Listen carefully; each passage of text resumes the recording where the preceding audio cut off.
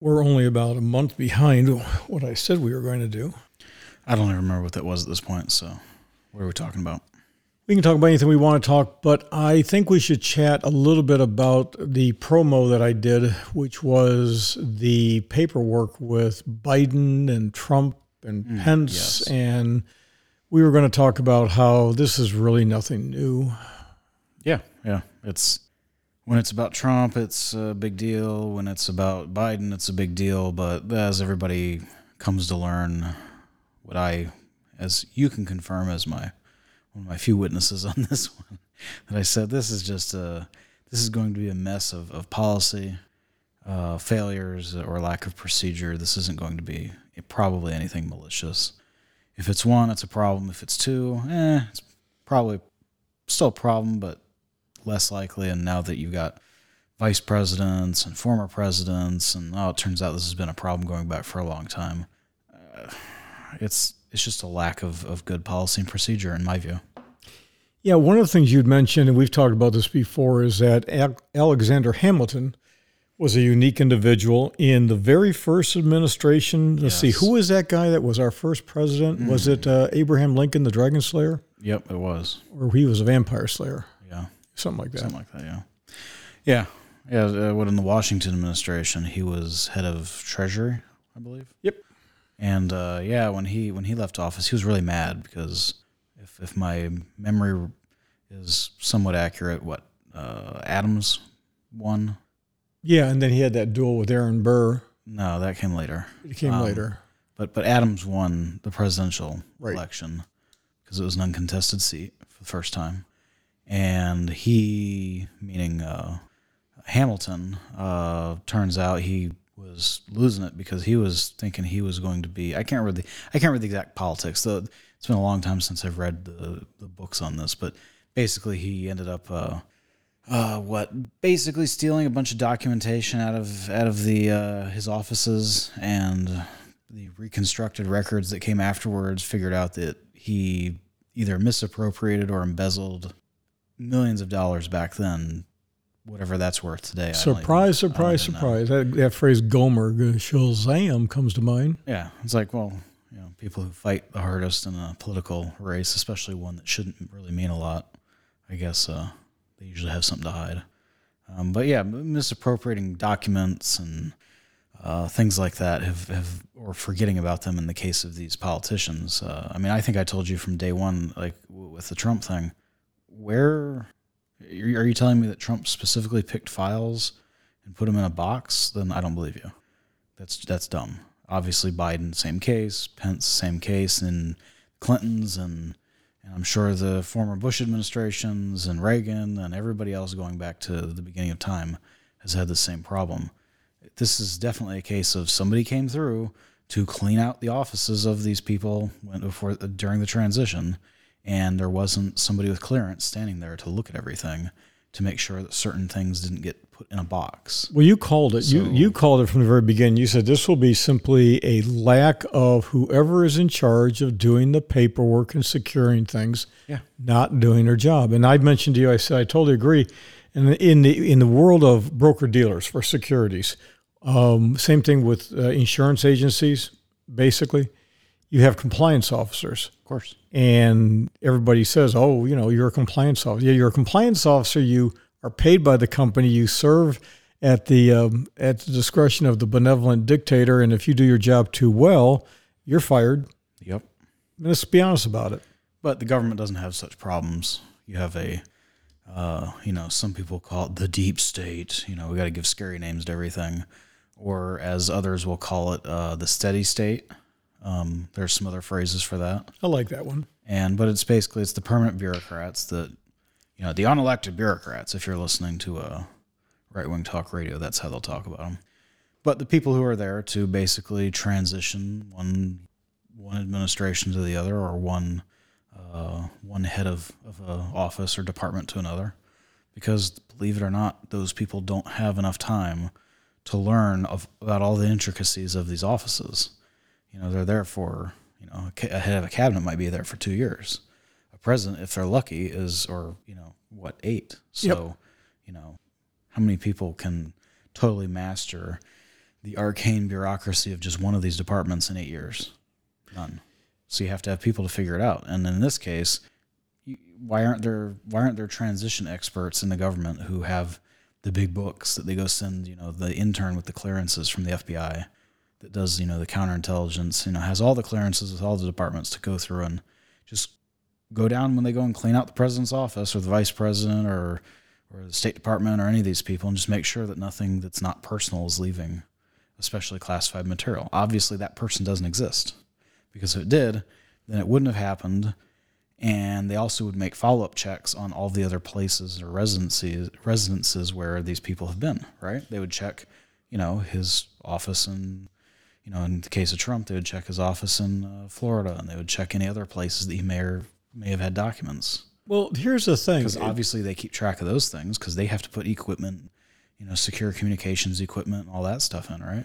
Or where is a Secret Service person to do it? That would make sense. Well, see, that's the thing. I'm going to shotgun a whole bunch of things. One, the Secret Service is there to protect and secure the President of the United States, period. They cannot testify against him. They can't do anything. Sure. The President of the United States could put a gun to somebody's head and blow their brains out. Secret Service has to keep their mouth shut. That's not what they're there for. And when somebody hears this podcast, they're going to go, that's not true. No, it is true. And it has to be that way because their job has to solely be the protection of this guy. It has to be. I mean, the heads of state have been assassinated by protection personnel for years, and we haven't had that yet. Since the beginning of time.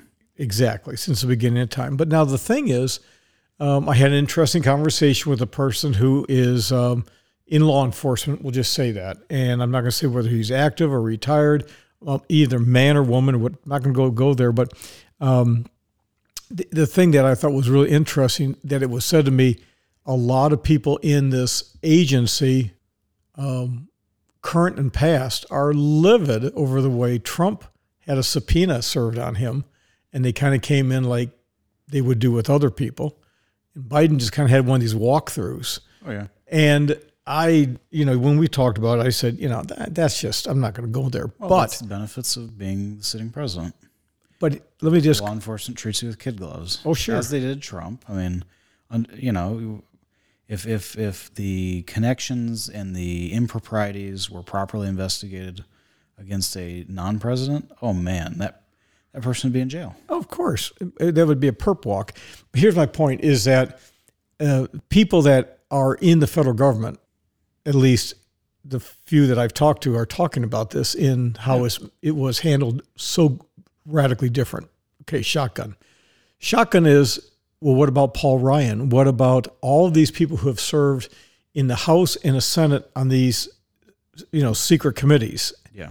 What about Nancy Pelosi? I mean, her husband in that situation, I'm not going to get into the vulgarness of it, but you got some weird stuff going on. And so if I'm going to steal secrets, I don't necessarily there's lots of ways. So my understanding is with everybody who is not basically president and vice president, maybe wrong, but my understanding is that they have extremely tight protocols that they follow with those people.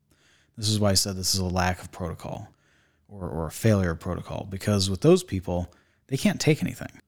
There's no such thing as Nancy Pelosi taking documents to her house. There's no such thing as a congressman on a committee someplace taking things. They go to a SCIF, a secure compartment, whatever. It's a silly acronym for basically it's a secure digitally, and it's a secure facility basically to view documents, meaning you see them when you're in there. You take no copies, eyes only, no electronics. You can't be spied on.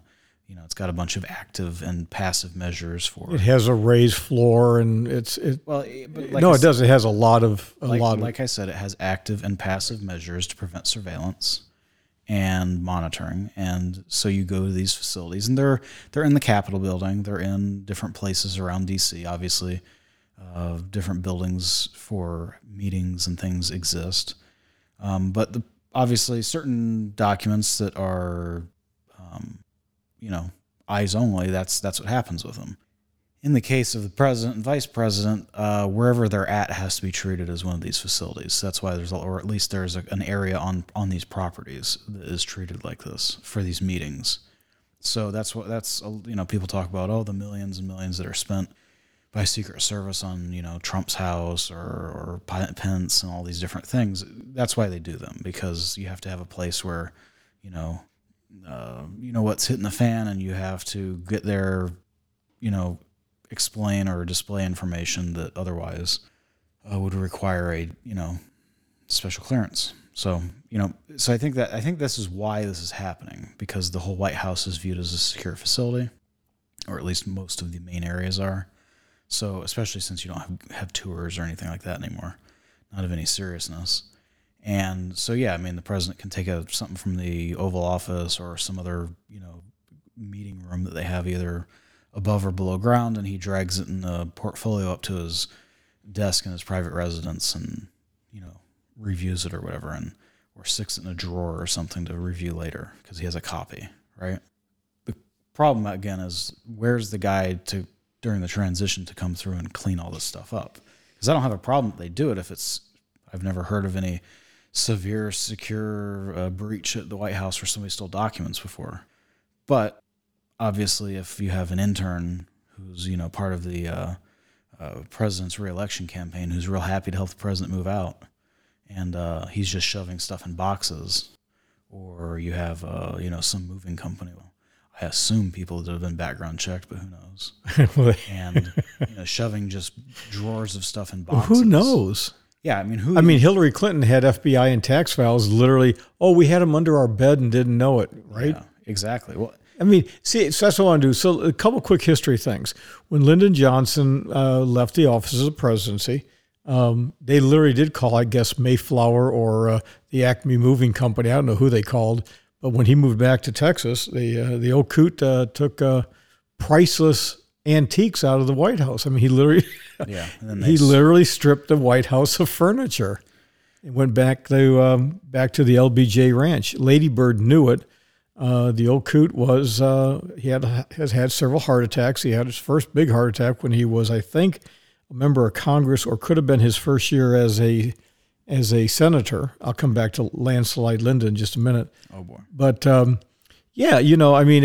is what it is, and slowly the Secret Service kept bringing things back and back and back. Eventually, he died, and Nixon was very gracious to Lady Bird, and as you're not using things, they need to kind of come back. Yeah, obviously that level of I don't even know what you call hubris, it, just or lack thereof on the part of the Nixon administration really shows you let's just call it politeness that they extended back then that would never be extended today. Obviously, everything's way too divisive, and it's just dumb. But yeah. I mean, the whole thing is just a mess. I mean, in my view, it doesn't really look bad on any one of the individual presidents anymore. Now it just looks bad as on the system as a whole. It's like, really, you don't have a guy that has a procedure book to make sure that we get all the documents back. And the other thing is, like, you print off you have a top secret dossier for whatever reason, right? They know where every copy of that is and whether it's been destroyed or not. This is part of the highly detailed processes that they have for these higher classification documents, especially for I can't remember the acronym for it, but it's basically it's higher than top secret. It's basically for things that have sourcing from human intelligence assets. It's the highest classification you have, because obviously if somebody figures out that what's going on there, like, people's heads are coming off. And anyway.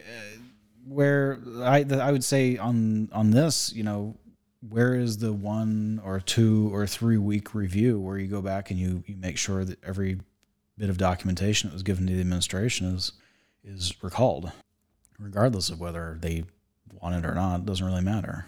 You've had enough time to absorb the information. You need to give everything back. Well, that leads. I'm of the opinion that, I would take these things if I was.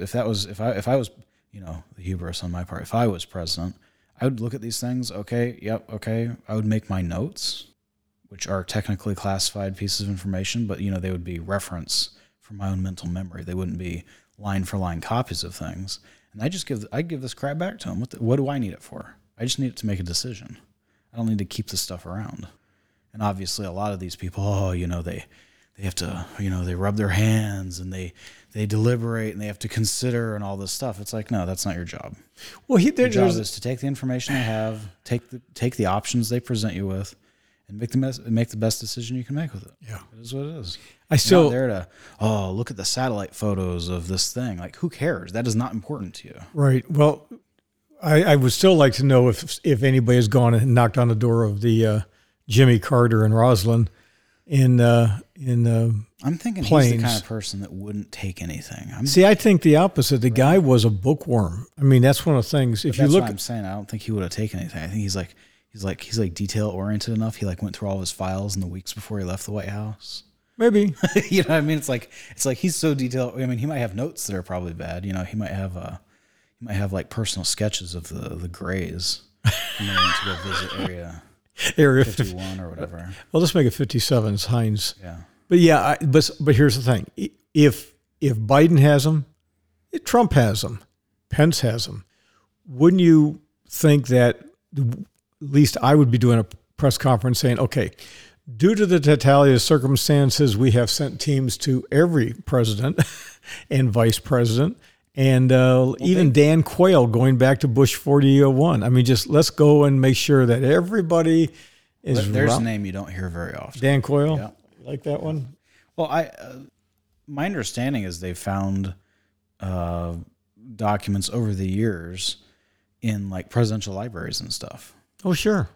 Because, volumes of documents, just stuff being filed away. And, oh, crap, this is actually a top secret thing. They have to give it back. Well, why? I think it was like Bush 43. Of all the things, hang on, all the things that they got out, why couldn't they get out who killed JFK? Yes, of course. I'm sorry. The inevitable. Had to do it. I had to do it. It's just the inevitable question: who killed JFK? It's like, well, honestly, at this point, does it really matter? It's like, who killed Roger Rabbit? Who cares? Well, there's another thing that inevitably always comes up, right?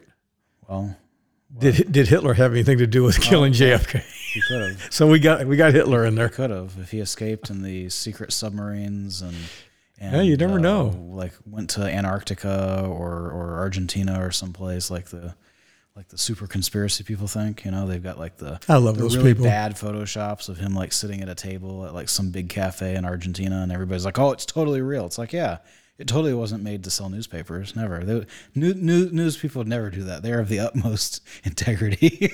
So, some poor sucker needs to look like him, grow a little stash, and just go to Starbucks and just go.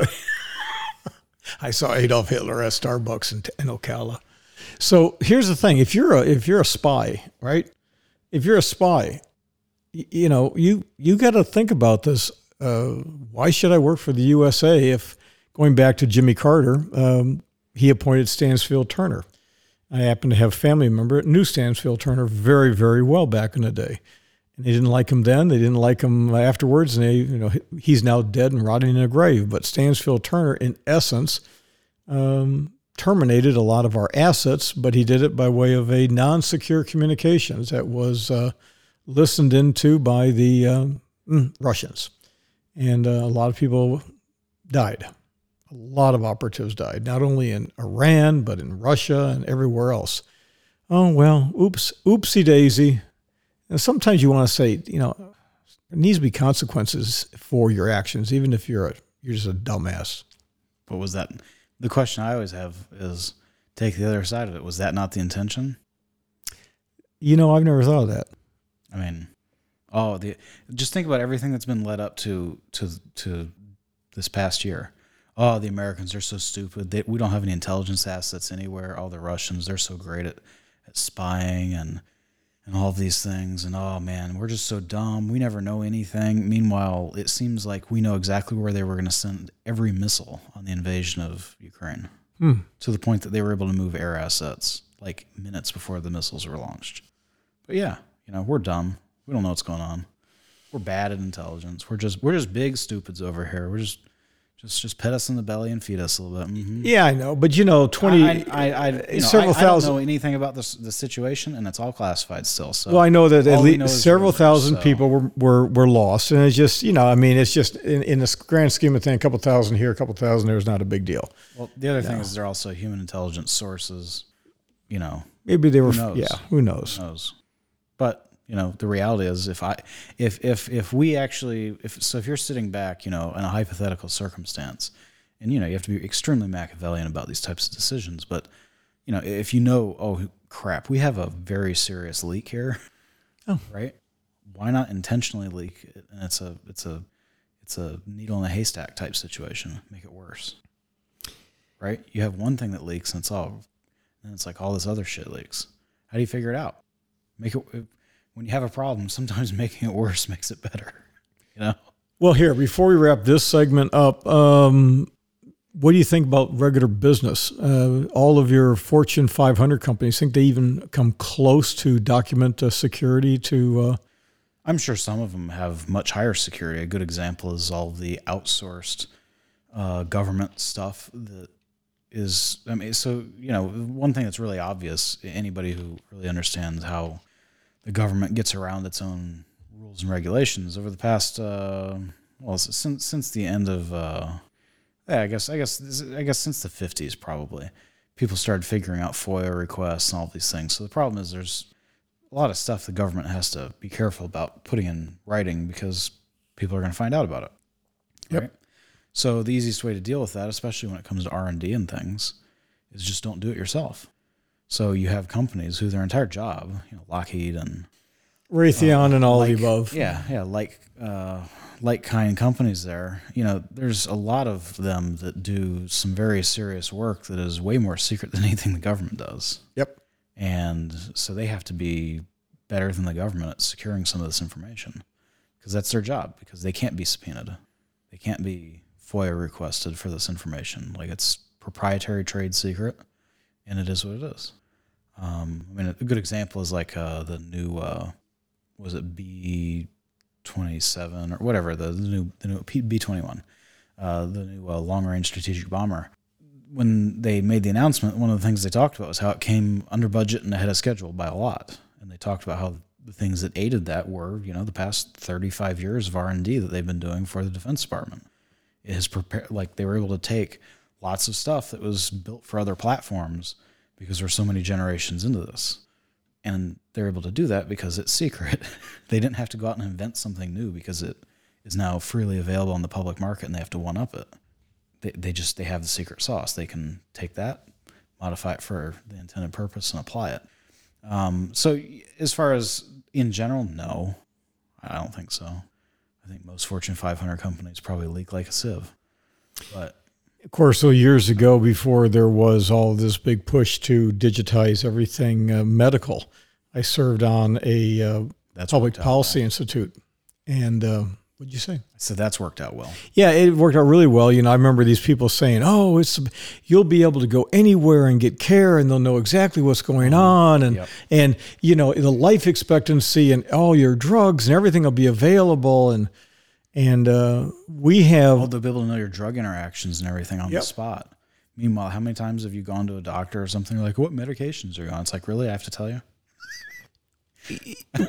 Or me. How many times have I gone? And the first thing the person asks, what are you allergic to? And I'm like, nothing. What medication are you on? Nothing. Why do you have to ask? It should be in my file. Yeah, and all of our elderly clients, we have clients that are old, we have clients that are young, very few. We have clients, a lot of elderly clients, a lot.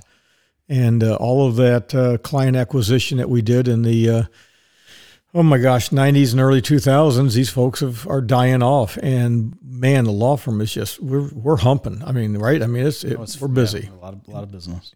Problem is, we see so many people go to their doctors and it's just gross malpractice because nobody reads a chart. I'm not being... Oh, no. That's not necessarily an exaggeration. Well, no, and the crazy part is just imagine trying to maintain a good amount of knowledge on all these different drugs that all these people are on. Like, you need technology to aid you with this because there's just so much information. But they're not even doing that. Like, they're coming in like, what medication are you on? Are you on anything new? And it's like, how don't you know? Why isn't there a system to deal with this? Well, here's the thing. You would think that a good medical practice would have a pharmacist on staff, right? You would think they would have somebody who's holistic on staff. You would want to have like a team, like, hey, Bob, what do you think about this? But here's the problem. Do you know how few pharmacists there are? There's a huge shortage. Yeah, nobody's doing that job. And the people that actually do it are far and few between because most places won't let them do it. They sit there and they just run a automated system that feeds pills into bins and they fill the bottles from the bins. It's brain dead. They're not real pharmacists like they used to be. No, they're not. They're not compounding anything anymore. Oh, no. But here's the thing. I mean, we have a friend, Jim, and he's in recruiting, and his area of expertise is pharmacy work. I mean, it's hard. It's really hard. In places like Alaska, oh my God, it's impossible. Yeah, that makes sense. Well, in general, like because of Walgreens and Walmart, they're cutting back hours. All those things. The consolidation in the pharmacy business by, these big faceless organizations, the wages for being a pharmacist are not what they were. Oh, they're trash. But the education levels are still high, extremely high. Well, even though they don't do that anymore. Okay, so you know what's going to happen. I can guarantee you this is going to happen. You're going to have pills in a box. You're going to have like the Armor pill box car come in. They're going to deliver it, right? Can you see this? I can see and you're going to have a parapharmacist. I don't know if that's a name or not, but somebody who is like, they got a lot of training, but not the whole thing. And they're just there to fill the pills and give it to you and take the money. Well, I think a large number of these facilities are mostly automated anyway. So There'll be red boxes outside of Walgreens. Yeah, red boxes for your pills. Yeah, get the blue box for your pills and the red box for your movie. Can't believe those things are still around. And get the white box to get your drink, your favorite drink. Yeah. With a big warning that says, if you're taking certain drugs, don't drink alcohol. Well, of course, then you got to have your vape and then your pot next to that. So your vape and your pot, and then you get in your self-driving car. Yeah, it takes you home. Yeah, no. So you can take your pills and drink your alcohol and do your drugs all in the right order. And so everything you do is monitored. And Drudge has a thing that the United Kingdom Army spied on COVID critics. No. Really? You're telling me the intelligence agencies of the West spy on its own citizens? Never. Oh, this is like I imagine most Americans totally forget that all of your phone calls are the Congress allowed. No. The intelligence agencies can't gather it anymore. No. They force the phone companies to do it. And they just buy it from them. Yeah, and then when they need to access it, they serve the phone companies with a warrant. So it's very legal. And then a few years... That goes back to what I said earlier about private industry being able to do things that the government can't. They found a loophole around it. We want everybody's phone calls. We want the data, but we'll make private industry keep it. There was a guy who interviewed Zuckerberg a few years back when Comey was head of FBI. Yes. Do you remember that story where it's like a New York Times or Rolling Stone? Somebody's interviewing Zuckerberg, and in Facebook, in the headquarters, and all of a sudden you heard this. And the guy, hey, how you doing? What's going on, man? I was just in the area. I just want to say hi. And it was Comey, old town meeting type thing. Like, yeah. And of course, the one thing they miss out of that story is why is Comey able to just appear on the Facebook campuses without anybody noticing? Because the FBI has an office on Facebook campuses. You're not supposed to say that the FBI has an office on Facebook and Twitter and TikTok and everything else. Well, not TikTok. TikTok is literally China. That's the reason why they don't want them around. Well, they also don't want them around because they're actively using TikTok to push social trends, and some think that's bad. Yes. No. Really? No. Really? You think anybody that can control a large portion of people's screen time not being highly vetted and being controlled you think that's bad? I was listening to a podcast. In fact, I think it was one of the podcasts from Joe Rogan. I was driving and the guy was on there talking about his guest was talking about how, or maybe even Joe was saying this, really intelligent people, doctors, lawyers, engineers, plumbers, electricians. Sure. Everybody's on their phone, and he was talking about TikTok, and it's like, hey man, did you see this? I'm way late for my appointment. I've been on this thing for like 2 hours. It's like a rabbit hole, and even, adults. I saw a thing earlier today. Somebody was talking. We talked about this earlier. There was a discussion among some people about how I believe it was the potential banning of TikTok domestically is apparently it's being talked about more actively again, because all of the things that the government in particular has tried to do to put a chilling effect on different things that TikTok's doing, it's not having any effect. So they're going to have to actually take some action likely. And anyway, point is that the discussion that was being had on this article that I saw, person mentioned something along the lines of how, TikTok isn't that bad because, here's a bunch of links of things about how, you can learn all kinds of interesting science topics and all this stuff. And I'm thinking, and how is this any different from YouTube?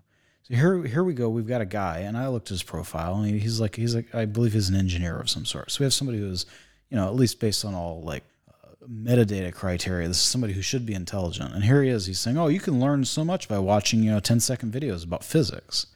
Horse manure. This is no different than any of these other things. You're just consuming things to make yourself feel good. This is no different than people who buy books and don't read them. I bought a book, so therefore I'm smarter. Like, no, that's not true. Yes, ladies and gentlemen, if you buy a book and put it under your pillow at night, there is no such thing as osmosis. Well, some people believe that. And so, I watched a 10-second video about this cool science phenomenon. So now I'm a real happening science person here. It's just dumb. Of course, most of these people, they don't know anything. They don't, as you would say, they don't know shit from Shinola. They don't know anything. You start asking them details about the specifics of the things that they profess to have this grand fascination or obsession with, and it goes about 3 centimeters deep, and they're like, their head's going sideways like a dog when you're asking them where's the food. Yeah, they spread their manure wide and far, but centimeter. Hey, listen, real quickly, centimeter deep. I was going to mention to you, there is a guy who looks like he's going to take over. Let me see here. Who's this guy? He's going to take over the military effort for Putin. They call him the architect of war. He's got a funny looking eye, and he reminds me of Ernest Bulfill in the movie You Only Live Twice, a James Bond movie. If you look that up, the guy has this scar on his eye and has that. Yeah, it's a classic. Yeah, you're talking about Valery Gerasimov. Yeah, so if you put these two guys together, the James Bond guy from '67 is like, sure. This is his daddy, and this is the son. Well, so my understanding about him is he's the equivalent of their head of their Joint Chiefs.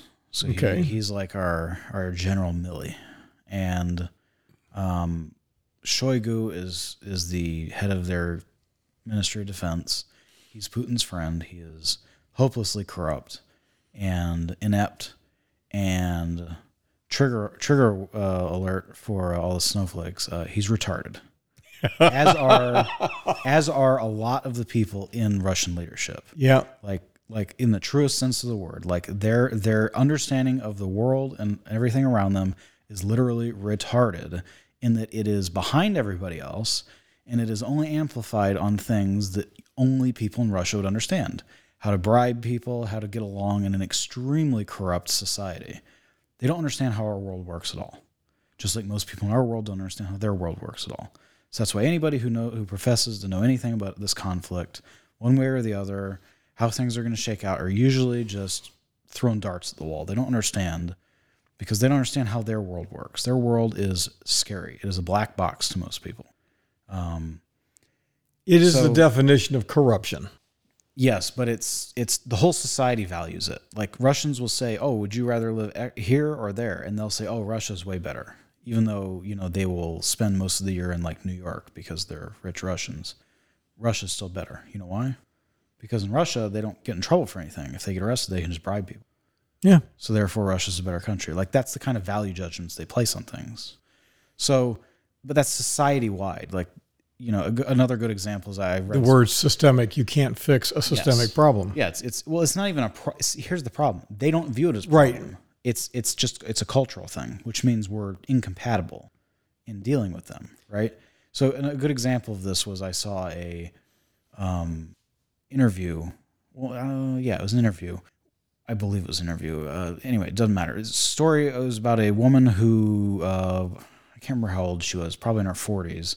And she was talking about how modern Russia is terrible because basically everybody has all of these freedoms and whatever, and the Soviet Union provided for everybody way better. And, I think she was talking about how expensive everything was and, just whatever. Basically, her core criticism came down to the weird kind of very controlled free market that they've implemented in Russia over the past 30 years and how basically she didn't like it and she liked the Soviet Union better. Okay. And so I was like, okay, I'm curious. I want to know where this is going. So this person, I think it was an interview. This person was interviewing and asking more detailed questions because they were as confounded as you and I would be based on this. And basically what it turned out was she was mad because in the Soviet Union, her father was like the manager of a train company or something. Okay. Or a manager in a train company. So because of that, the trains were very important, and she and her family were very high status. And believe it or not, they got unlimited access to toilet paper. And that was one of the things that she doesn't, toilet paper is not free anymore. You have to pay for it. The person's like, but anybody can get toilet paper now. It's available at every store in plentiful quantities. You don't have to bribe people or be of a special class to get it. And she said, yeah, that's the problem. How do you fix a country with people who haven't lived in that for a majority of their lives, and they're complaining that they wish they could go back to their childhood where, things may have been really shitty, but hey, at least my parent was, he worked for a research institute and, we got special privileges. Yeah, well, there's nothing you can do about people like that. I don't know where you start with that. It's just effed. Like, about a month ago, I was having a conversation with a client who's quite religious, very Christian. And I had made the comment that not decimation, because that's 10, but annihilation, that we need to turn Russia into a parking lot. If they want to behave the way they're behaving now, I don't disagree. And I said to this couple, I said, because they are a ruthless, low-class, subhuman species. You can't deal with these people. I know I'm pushing it. I don't care. But these people are just bad news. And she said, in particular, the ones that are doing the stuff that to the Ukrainians see on a daily basis. Yeah. Good example is today, got to see a Ukrainian soldier who was captured like a month ago. And yeah, they found his body. His head and his hands are missing. So we can all imagine what happened there.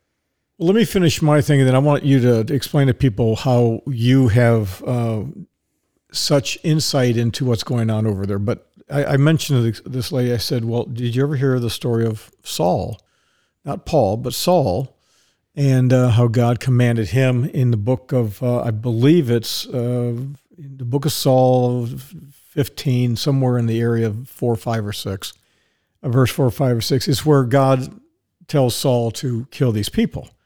But he says, kill their men, women, children, even their babies, slaughter their cattle, their sheep, their camels, their donkeys, everything. Okay? That's what God commanded if you are a person who reads the Bible. Okay? That was it. And Saul didn't do that. So go Old Testament on their ass. See, here's the thing. That's the problem. You have people who are Russian oligarchs who put on fancy, stupid religious attire. You know who that guy is, who is now the Orthodox leader of whatever over there. Yeah, the head of the Russian Orthodox Church is literally a criminal mob boss. Okay, and so because he wears crosses and whatever, he's just, immune from everything.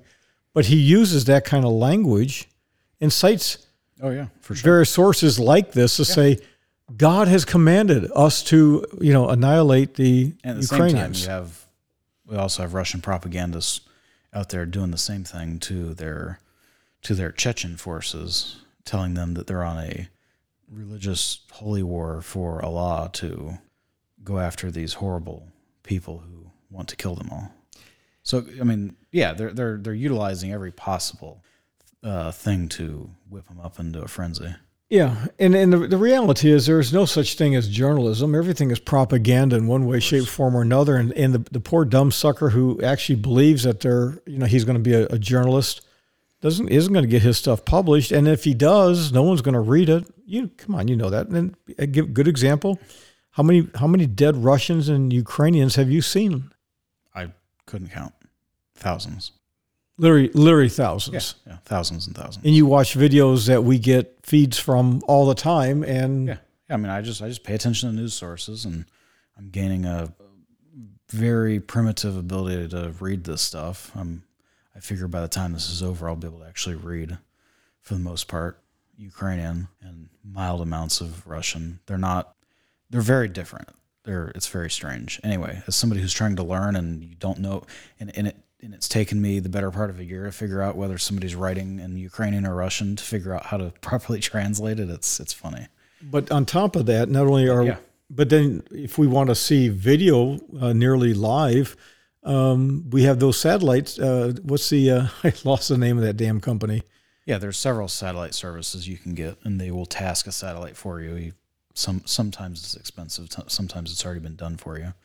And you can pay to get not live feeds, but a pretty high-resolution satellite pictures of areas that you can actually see what's going on. So, yep. And then we have people who claim to be economists and forecasters, and they have all these names they use. I mean, we do forecasts and make no bones about it. But now they're the very same people who have said, oh, the Ukrainians are doing a phenomenal job in this. Oh, now the tune has suddenly switched to, oh, there's so many Russians. They'll just bum rush them. Come on. Yeah.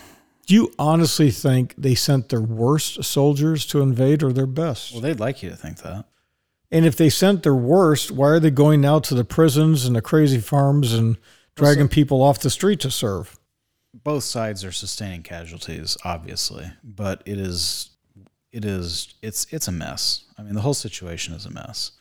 But Russia is obviously suffering worse, just due to the fact that they're the ones attacking.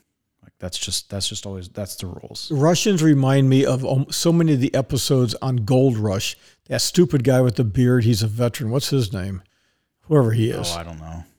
We always want to throw him under the bus. Yeah, the social media pages say they want a skip button for his sections. Yeah, it's very funny. Well, but what's his problem? It's a Russian problem. They don't have extra. If one is none, two is one, three is two. You said that for years. Yeah. It's the same thing. They have no spare parts. It's just an old militarism. Yep. If you go to Parker Schnavel, oh yeah, he's got containers full of extra stuff. Yeah. Don't. The thing now that's funny, if just the short little and Tony Beats short little commentary about this show. It's funny because that show shows how you have a guy who has built a very, very, very successful operation, and when they show what he's doing, it's just boring now. It is. And it's boring because he's that successful. Like, things don't go wrong. Oh no, they have to really dramatize and crank the music up. Oh no, bum, bum, bum. They have to replace this belt. Bum, bum, bum. Oh, they have like 6 of them in a trailer over here because they properly prepare for everything. Like, it's just not a big deal. Where these other guys, like, oh no, they've got to go drive 6 hours one direction to go get a replacement belt because they didn't stock enough because something weird is happening. It's just. Yes, you're right. The problem with the Russian military in general is the low value on human life. That is the key problem. They do not place any value on it, so therefore none of their calculations on anything that they decide do they care about that aspect of it. And families as well have been documented where they really don't give a damn that their kid or their father or can I get the cell phone back? Yeah. No, I saw a video. This is months ago now, but it was an interview with a POW, a young kid, and he was on the phone with a Ukrainian they were making this video anyway. And he was talking to his family, and the mother was more concerned about where his cell phone was than the fact that he was captured. She didn't care. She's like, your grandparents bought you that phone. Where's the phone? It's like, okay, well, that's, extremely disturbing. I can understand if that's the most valuable thing you own, I guess, but like, why do you care about that versus the fact whether or not your son is alive? Anyway, but you know, I can't remember.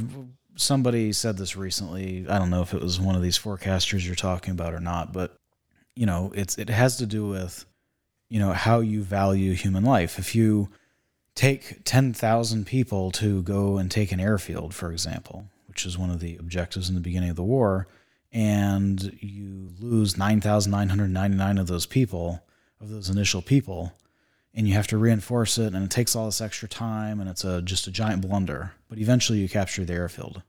In the Western military tradition, that would be a massive cluster, you know what. Whoever's in charge, it would be embarrassing, whatever, right? I mean, it would not go down in the history books as something good. Right. In Russia, they would be like, oh, objective completed. They don't care how they did it. They don't, okay, yeah, our timeline's behind, but we eventually got it done. And that's just how they do things. It's crazy. It's absolutely crazy. Like, perfect example is the logistics problem. The Russian logistics problem is so deep, it's unfixable. And this is the reason they'll lose the war. It has nothing to do with a lack of will to fight, which they don't really have a will to fight, not like the Ukrainians. They don't have... Traffic and transportation, command and control blows bad. It won't be an inability to do manufacturing, because they have that. They have infinite people. I mean, they have 140 million people to pull from to do menial manufacturing at an early 21st century level. Like, that stuff will still win wars in high enough volume. It's not that. It's not any of these problems other than it's purely logistics. And what I'm talking about here, I mean, I think we've talked about it before, but the logistics on its surface are very simple. It's their transition from being integrated into their own world as the Soviet Union to being integrated into a Western world because the Soviet Union lost, believe it or not. Contrary to what the psychos who gave demand orders to NATO in December of 2021, who wanted to reconstitute the Soviet Union back to its pre-1997 borders. I'm not joking. This is what the head of NATO said, or the military head of NATO said this week, because they're doing a little bit of a PR thing, I think, running up to Sweden or Finland getting into NATO. Anyway, I didn't know that this is a thing. I think they wanted to keep this quiet because they didn't want to scare people. But this is the reality of what we're dealing with. You've got a country who is insane enough, who they literally want to just roll back time, and like, that's not going to happen. Latvia, Lithuania, and Estonia are part of NATO. They don't want to. They're part of the EU. They do not want to be part of Russia. That's not going to happen. These people are on drugs. So, and they have muscled up militarily that they could give a... It doesn't matter. They're part of NATO. So, you understand what I mean? Like the Russians, if they were to reconstitute their military power and invade, they could take out any one of those three countries in a day. They just have more people. I mean, you know, I think Latvia, Lithuania, and Estonia each have like 3 million people each. Like, they just don't have a lot of population. But here's the thing. They're part of NATO, so they have a guaranteed defense agreement. Unless NATO wants to look as stupid as Russia's CSTO, their NATO competitor, then that's not going to happen. And what I'm referring there is CSTO is this Russian NATO that included a bunch of different countries. One of them is Armenia. Armenia got invaded by Azerbaijan again, broke all the peace agreements, and Armenia asked for CSTO help because they're like, we're being invaded, please help. They got ghosted on that request. Okay. And Armenia is basically back, like their little NATO project is falling apart. Anyway, but so to the logistics problem are twofold, and it has to do with the lack of human care about humans and that sort of thing, the value of a human life.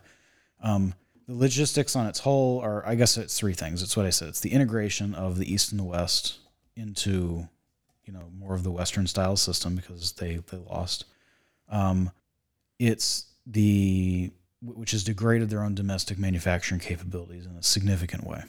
And we've talked about some of these details over the past year, you know, roller bearings and all kinds of weird, very niche things that will have a huge amplifying effect. And I can tell you now that the reports that I've seen are that satellite photos and these types of things do confirm thousands of Russian rail cars being piled up in depots because they don't have the necessary equipment to repair them. Because things wear out. I mean, these are things we talked about in the past year, that this was stuff that was going to be a slow boil, but eventually, like, this stuff is going to start to crescendo and it's going to get ugly. Obviously, their airline industry is comical. Russian airlines are running on basically cannibalizing airplanes, just like the Iranians have done for the past forever. Mm-hmm. That's another slow burn. That's with reduced flights. There's not as much need, and it's just slowly going to burn most of what they have down. That says nothing about the fact that, like, several hundred of those airplanes are owned by Western companies, so they effectively have stolen them. So it's billions of dollars in internationally settled lawsuits from these seized funds that are going to be redistributed to Western companies to compensate for new airplanes at some point. But the other aspect to it that's important is we've talked about the lack of standardization for transport. They have no pallets. Their trucks don't have tie downs for things like pallets. They don't use forklifts. Everything in Russia is boxes. It's boxes. It's ammo boxes. Apparently they have like 8 or 10 different size boxes, and that's how they put most of this crap around.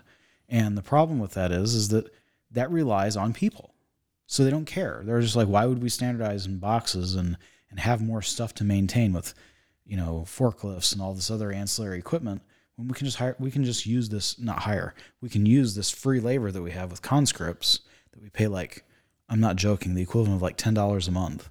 And they can just lug boxes around all day for us. Yeah, and for those who have worked on a farm, there's a reason, and you know the reason why, if you've been on a farm, hay bales are a certain size. Yes, exactly. And pallets have a certain skiff on them. I mean, I could go on for hours. These boxes are a certain size. You can pick them up with one person. You can pick them up with 2. Yeah, that's it. Weight and contents are determined by the fact that of 1 or 2 people. Like, that's it. So that manpower thing also applies to how maintenance is done, and this is something that I've learned a lot about with reading. There's been all kinds of funny memes about how the least or the most sane.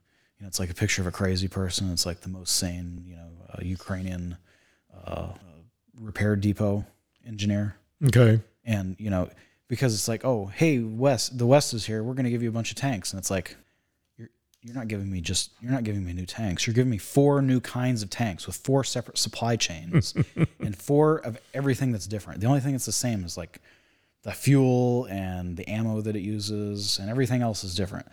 Obviously, at least we can give them parts and stuff, and these things are well documented, and these guys can look at manuals and PDFs on their phones, and they can call the companies that make these things and ask their engineers to help them out with things, of course.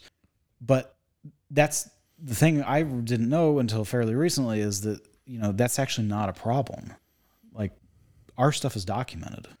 There's like videos and training documents available, and it's we design these.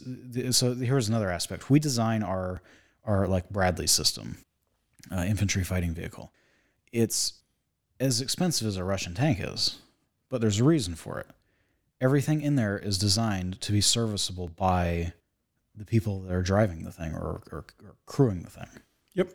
And as somebody I know who's in the military would say, he would just make sure he would remind everybody in the room, he's that kind of person, that you do know that tankers have the lowest ASVAB score in the Army, right? ASVAB is the standardized test that they take.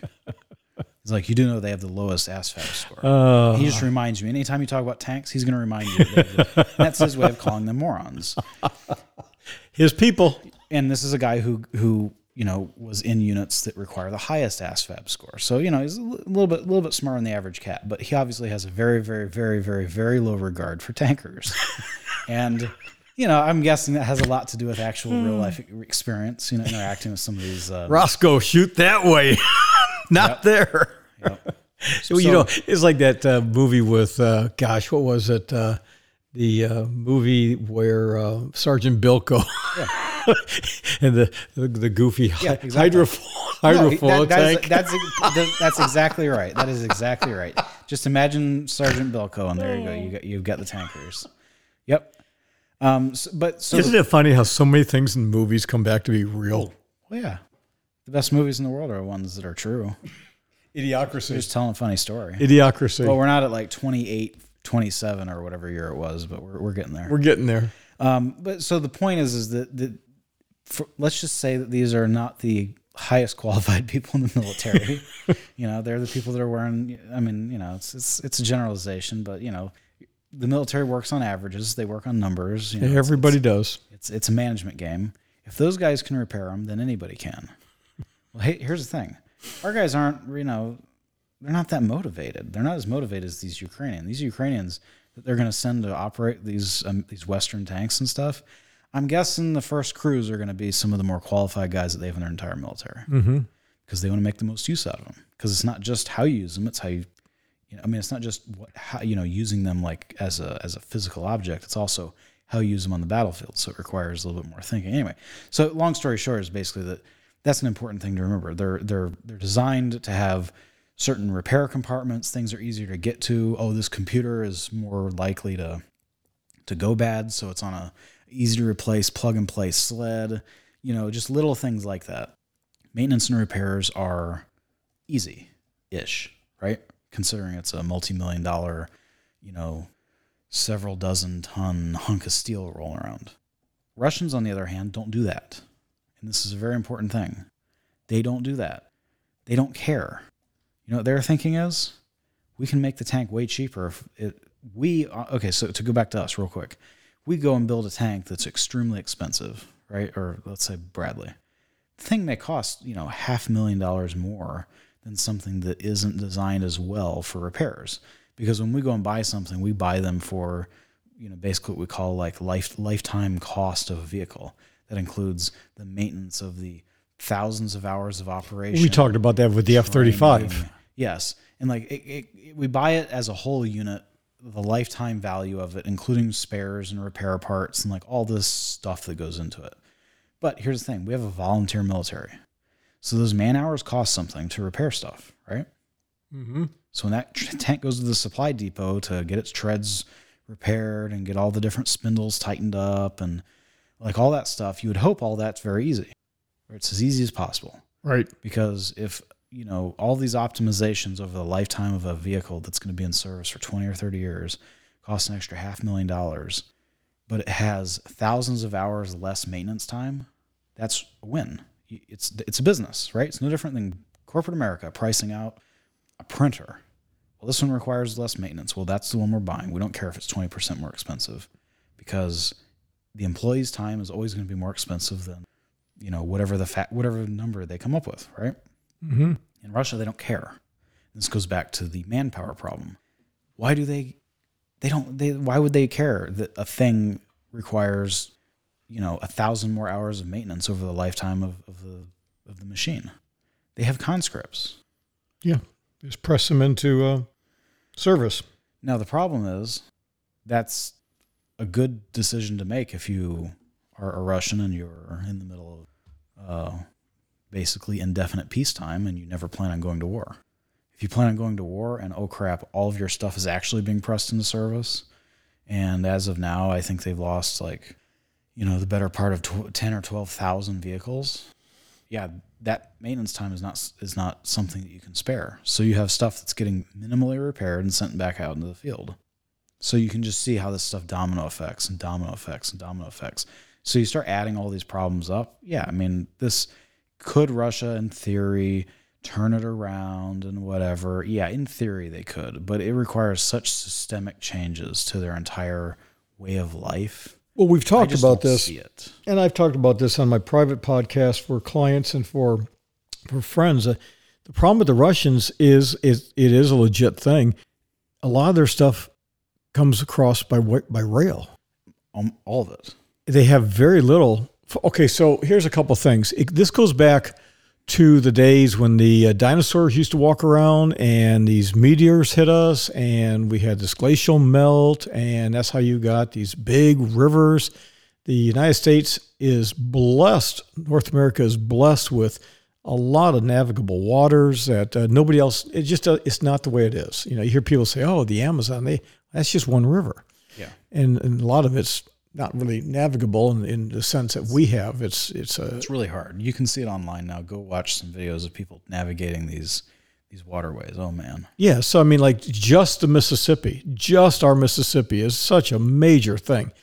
The cost of shipping things by water is just phenomenally less expensive, and rail is so much less expensive than truck, which is so much less expensive than airplane. So when the economy hits the skids, okay, well, you get dependent on certain things. My point being, trains are cool, but they're a railroad track. Boom, boom, bye-bye. It requires a significant amount of more infrastructure. Yep. So the Russians, if you really want to take them out, they've fought the Germans. The Russians have had wars, so many on their land.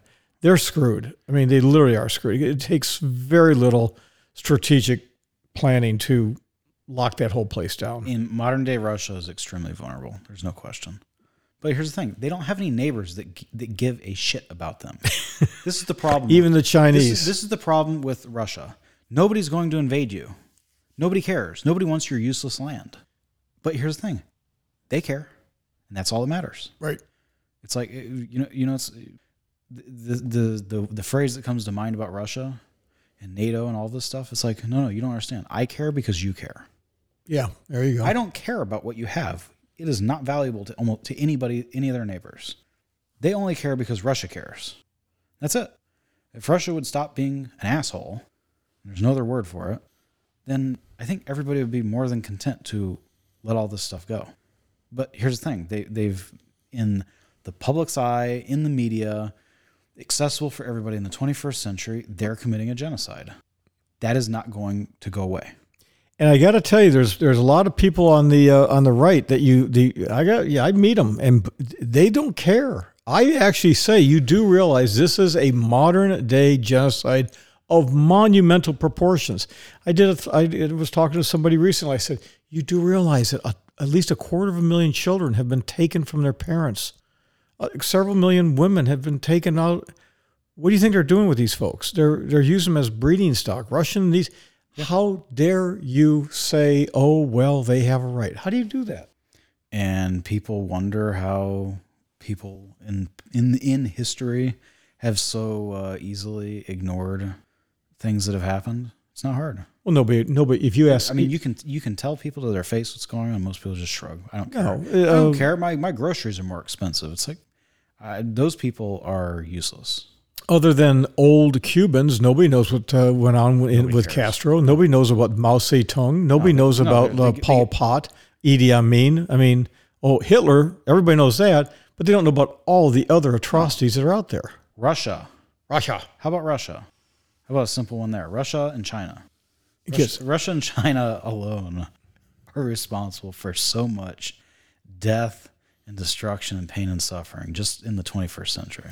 The 20th century is amazing. And obviously it looks like that's continuing into the 20th century, and some people just don't care. I like that Reagan phrase, if not us, who? If not when, now. If not now, when? Yeah, exactly. Fauci, I want to move with Fauci on this thing. Fauci is a guy that had a PhD, and every time he opened his mouth, everybody's like, oh, Fauci, if Fauci says it.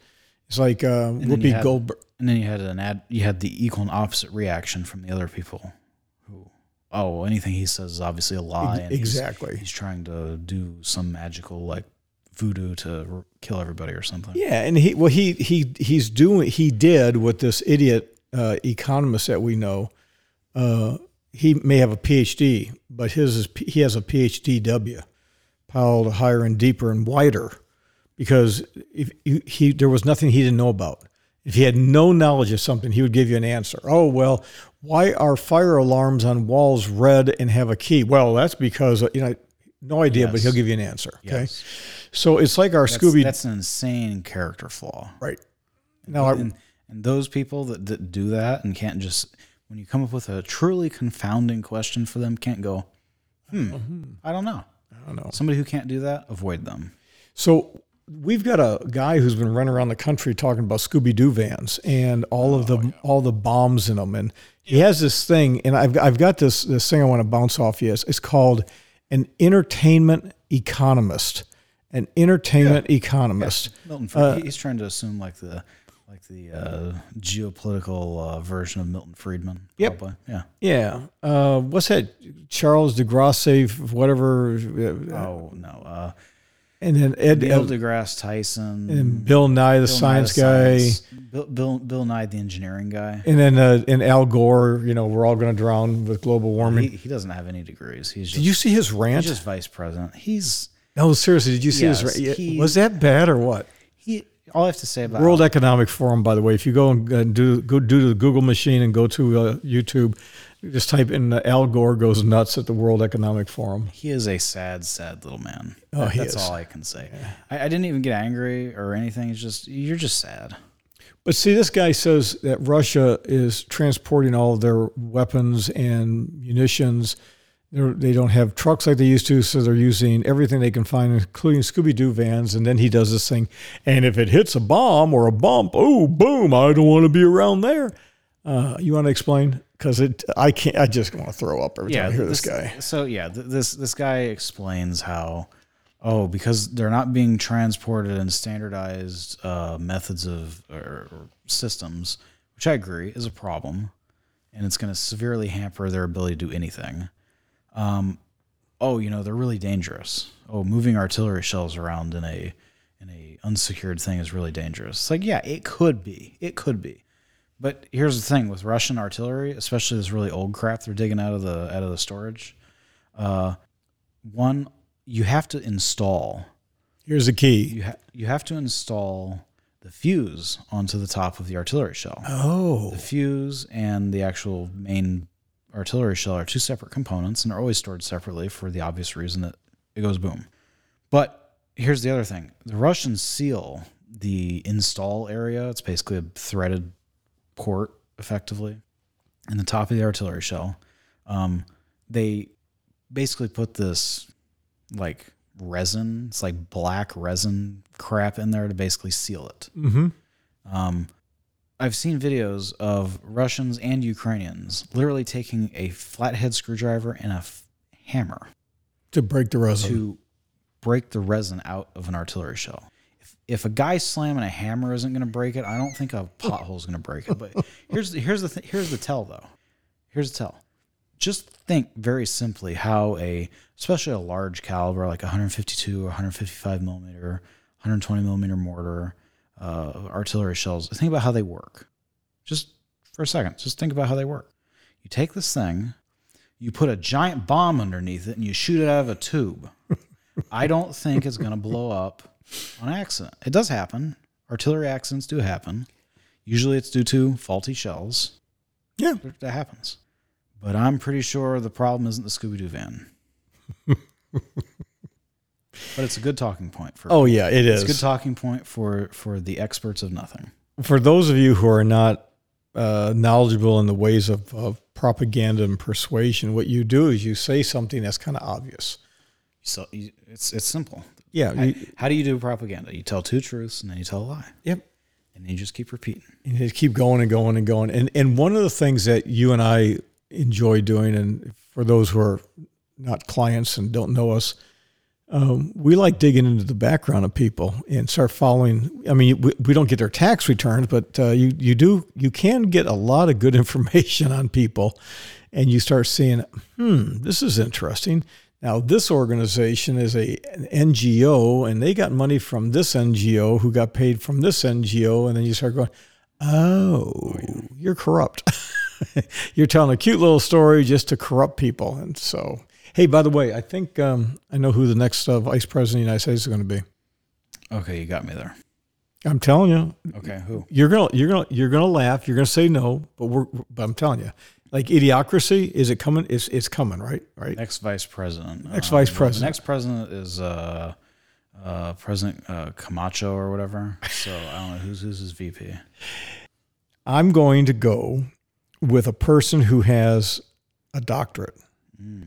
A person that Whoopi Goldberg said, she's a good doctor. I go to her. So Jill Biden. So here's what I'm going to do. Are you telling me Joe Biden? Joe is going to get Jill. He's going to do. Yep. He's going to do what's it called? House of Cards. Oh, that's okay. Come on, you got to admit this is good. That's we got to promote this stuff. Clever. I would be on board with that. Okay, so Joe's going to Jill's going to take a bigger role in the campaign, she's got to speak for him at a certain point because he's. And then what you do is I say to Camilla, you need to go back to California.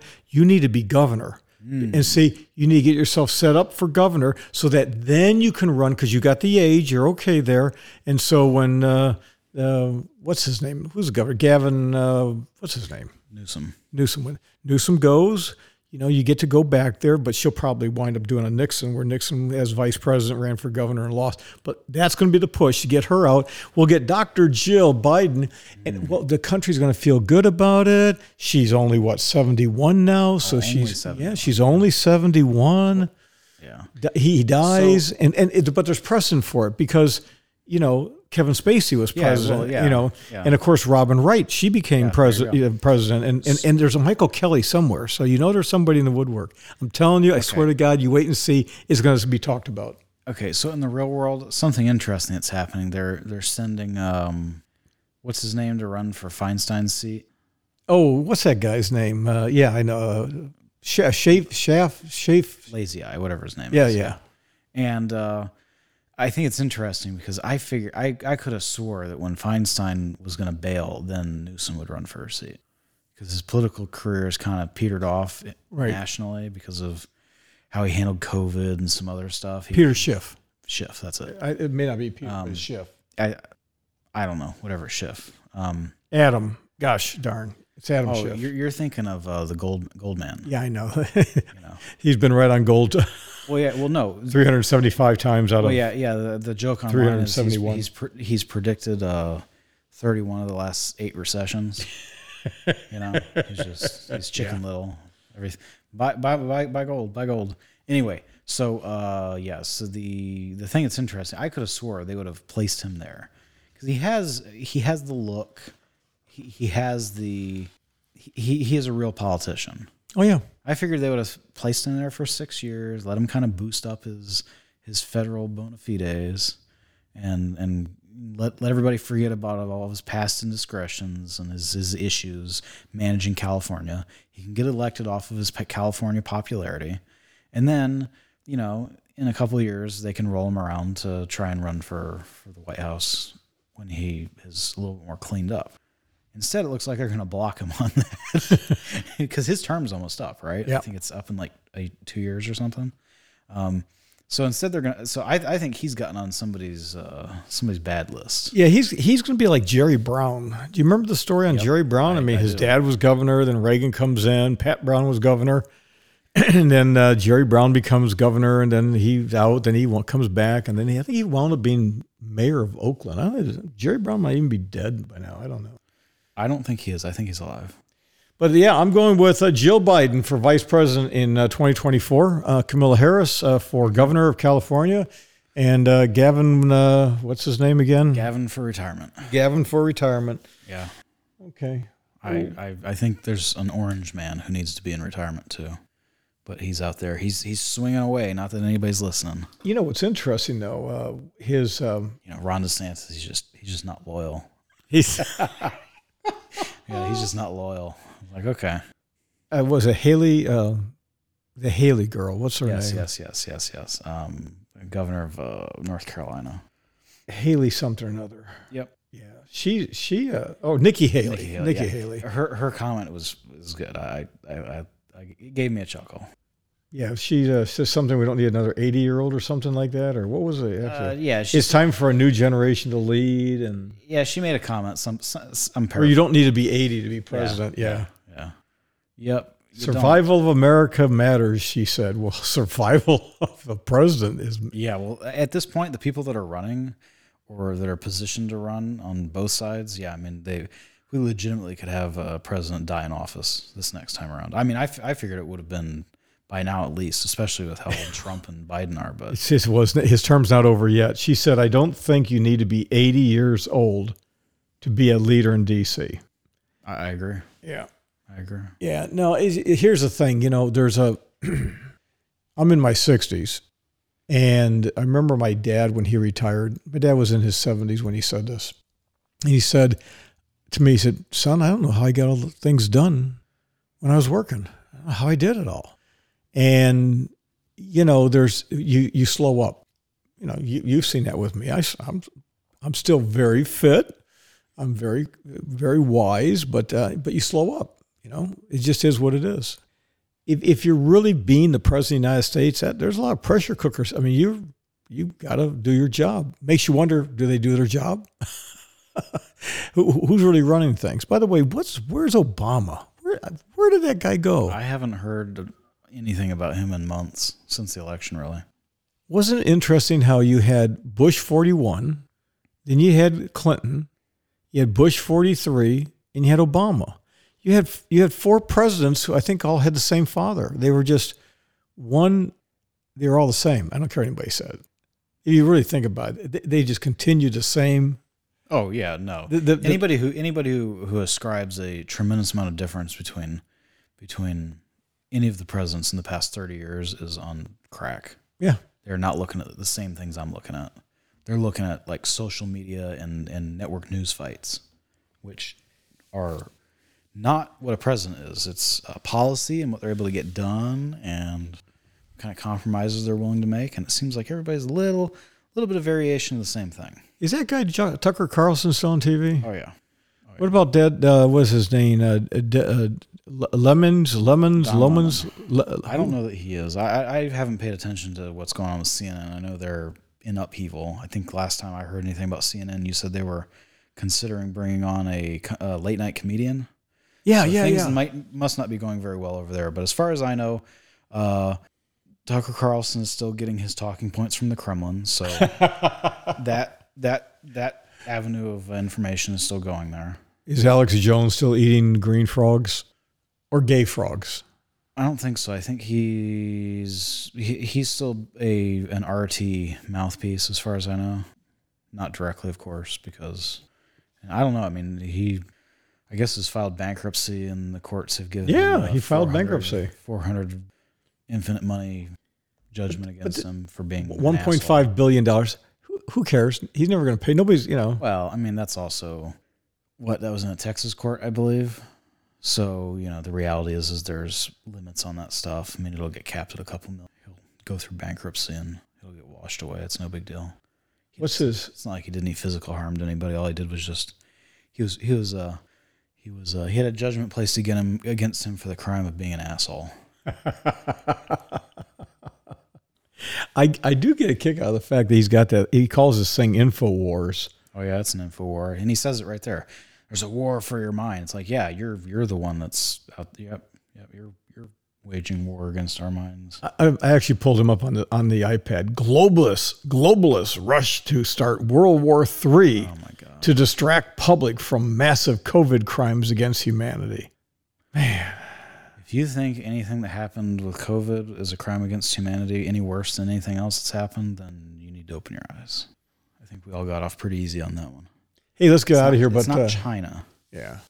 Last I heard, there were still backups at like cremation facilities, and you had just absolute chaos. This guy is really pumping the Russian. Oh yeah, dude. Holy crap. Yeah. Group of Pentagon officials secretly lobbying, sending F-16s to Ukraine, report says. Yes. Oh, you know what his source is? Sputnik, zero hedge. RT, zero hedge.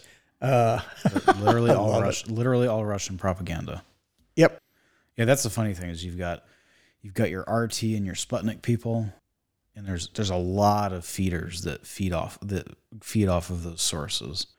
But then the other one that's interesting there is Zero Hedge, and there's a ton of these like wannabe Wall Street bros. They're like Twitter investor bros, and all they do is they like share around the same articles, and because they shared a thing and they talked about a stock, they think they're real geniuses.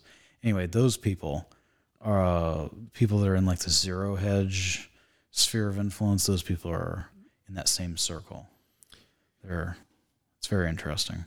I got to tell you, I wish the Securities and Exchange Commission would go after these pump and dumps on these media influencers.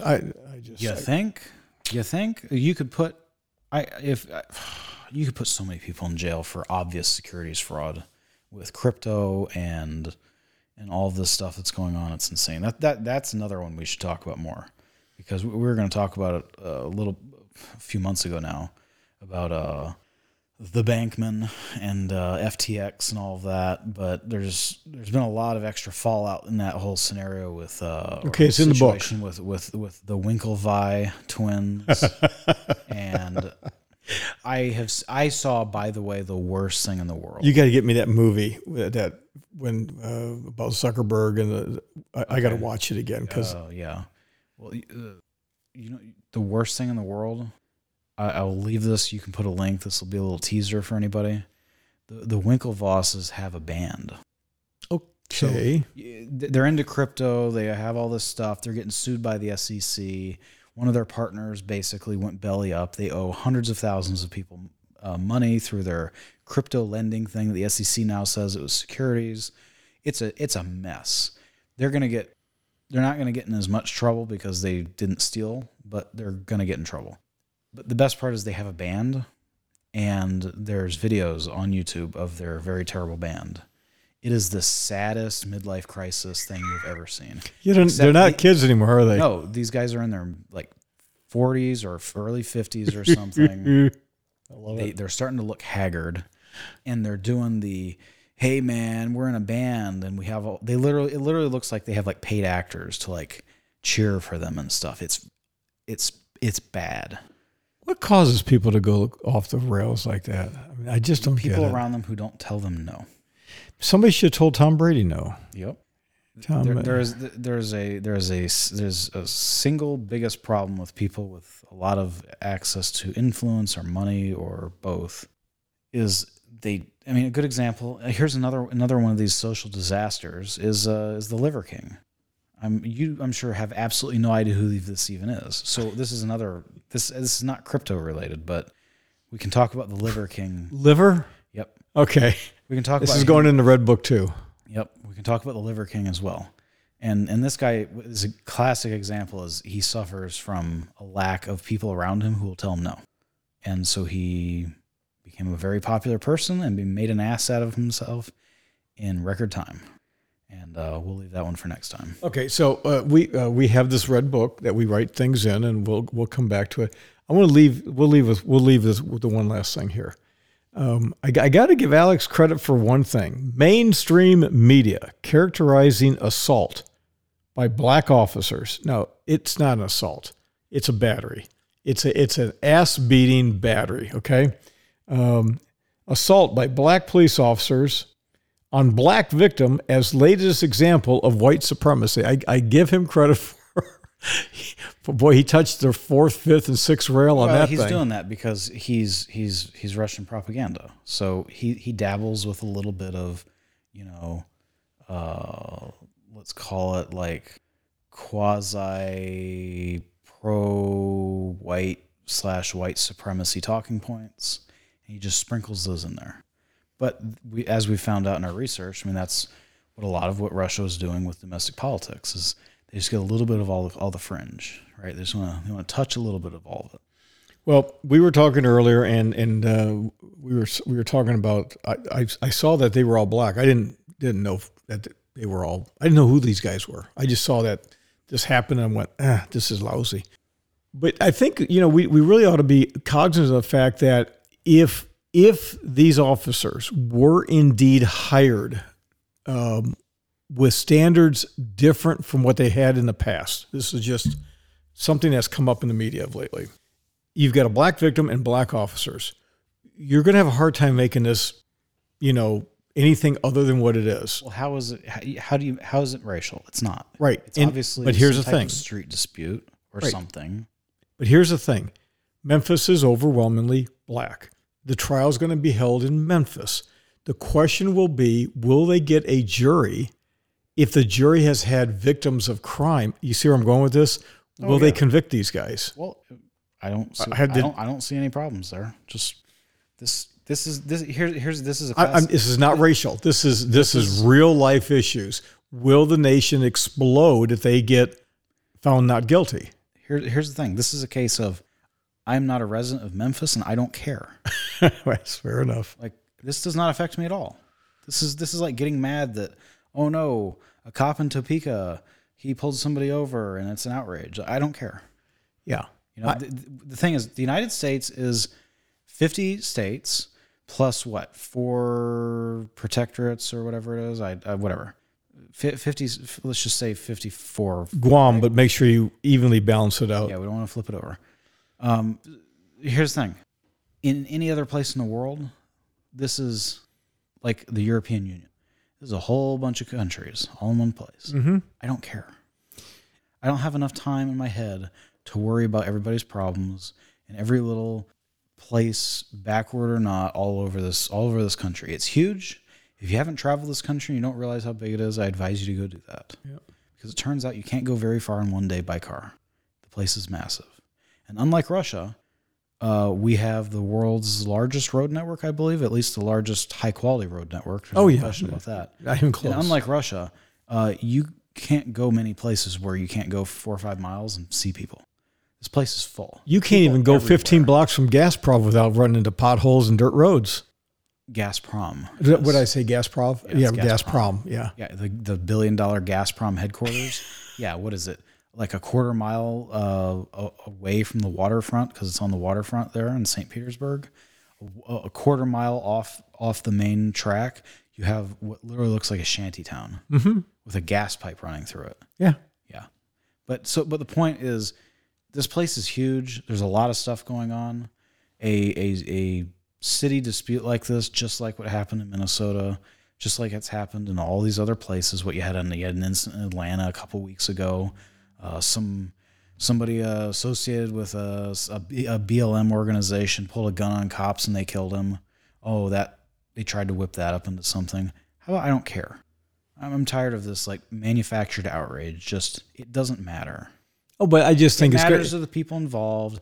The criminal justice system is going to work it out. If there was wrongdoing involved, then people are going to get prosecuted to the best extent that we can. And but here's the thing: I'm just this fake outrage. It's going to be court TV. This is going to be a great one. I'm telling you. What was the latest? We just had another one. What was the Floyd trial? Yeah, the George Floyd trial. We had that one. That was the biggest one. That and the other one was. Of course, we had OJ. Johnny Depp trial was very funny. That's the one. Yeah, Johnny Depp. Of course. But that was a civil case. So. Yeah, 29 years ago, we had OJ Simpson. It's been a long time. But yeah, I mean, here's the thing. These things just waste everybody's time. Just like TikTok and any of this other crap. What does it do?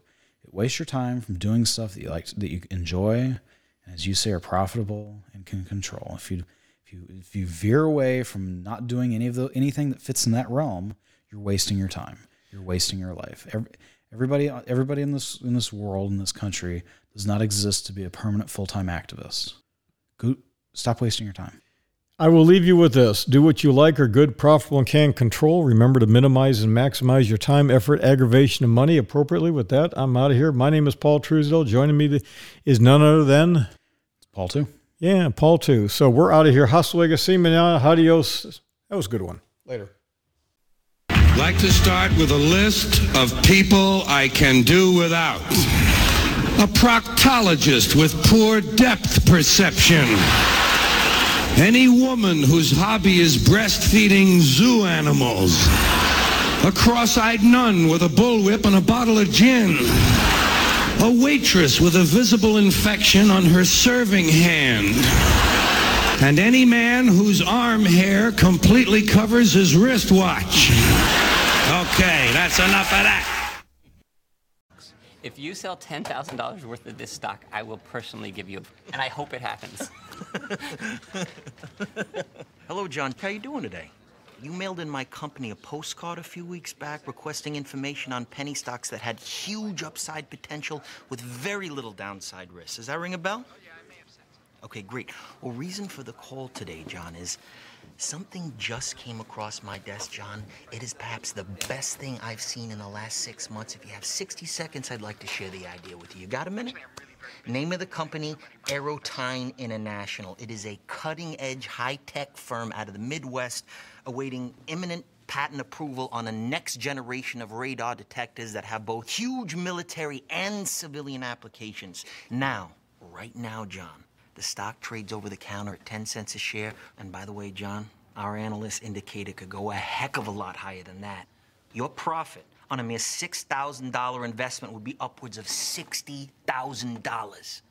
That's my mortgage, man. Exactly, you could pay off your mortgage. This stock will pay off my house. John, one thing I can promise you, even in this market, is that I never ask my clients to judge me on my winners.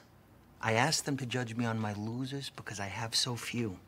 And in the case of Aerotine, based on every technical factor out there, John, we are looking at a grand slam home run. Okay, let's do it. I'll do $4,000. 4,000, that'd be 40,000 shares, John. Let me lock in that trade right now and get back to you with my secretary with an exact confirmation. Sound good, John? Yeah, sounds good. Great. Hey, John, thank you for your vote of confidence, and welcome to the Investors Center. Yeah, thanks a lot, man. Bye-bye. How'd you fucking do that? Just like that, I made $2,000. The other guys looked at me like I just... That's great. Why didn't you say so? And of course, you have proof of that. Oh, I'm sorry. I keep forgetting. You were sick the day they taught law at law school. You put him on the stand and you get it from him. Oh, we get it from him. Yes. No problem. We get it from him. Colonel Jessup, isn't it true that you ordered the code red on Santiago? Listen, we're all a little... I'm sorry, your time's run out. What do we have for the losers, Judge? Well, for our defendants, it's a lifetime at exotic Fort Leavenworth. And for defense counsel Kathy, that's right, it's a court-martial. Yes, Johnny, after falsely accusing a highly decorated Marine officer of conspiracy and perjury, Lieutenant Kathy will have a long and prosperous career teaching typewriter maintenance at the Rocco Colombo School for Women. Thank you for playing. Should we or should we not follow the advice of the galactically stupid? Galactically stupid! Galactically stupid! Galactically stupid! And now, folks, it's time for Who Do You Trust? Hubba, hubba, hubba, money, money, money. Who do you trust? Me? I'm giving away free money. There's a garbage can in the northeast corner. You drop the bags and leave. You people got no respect for the brain dead?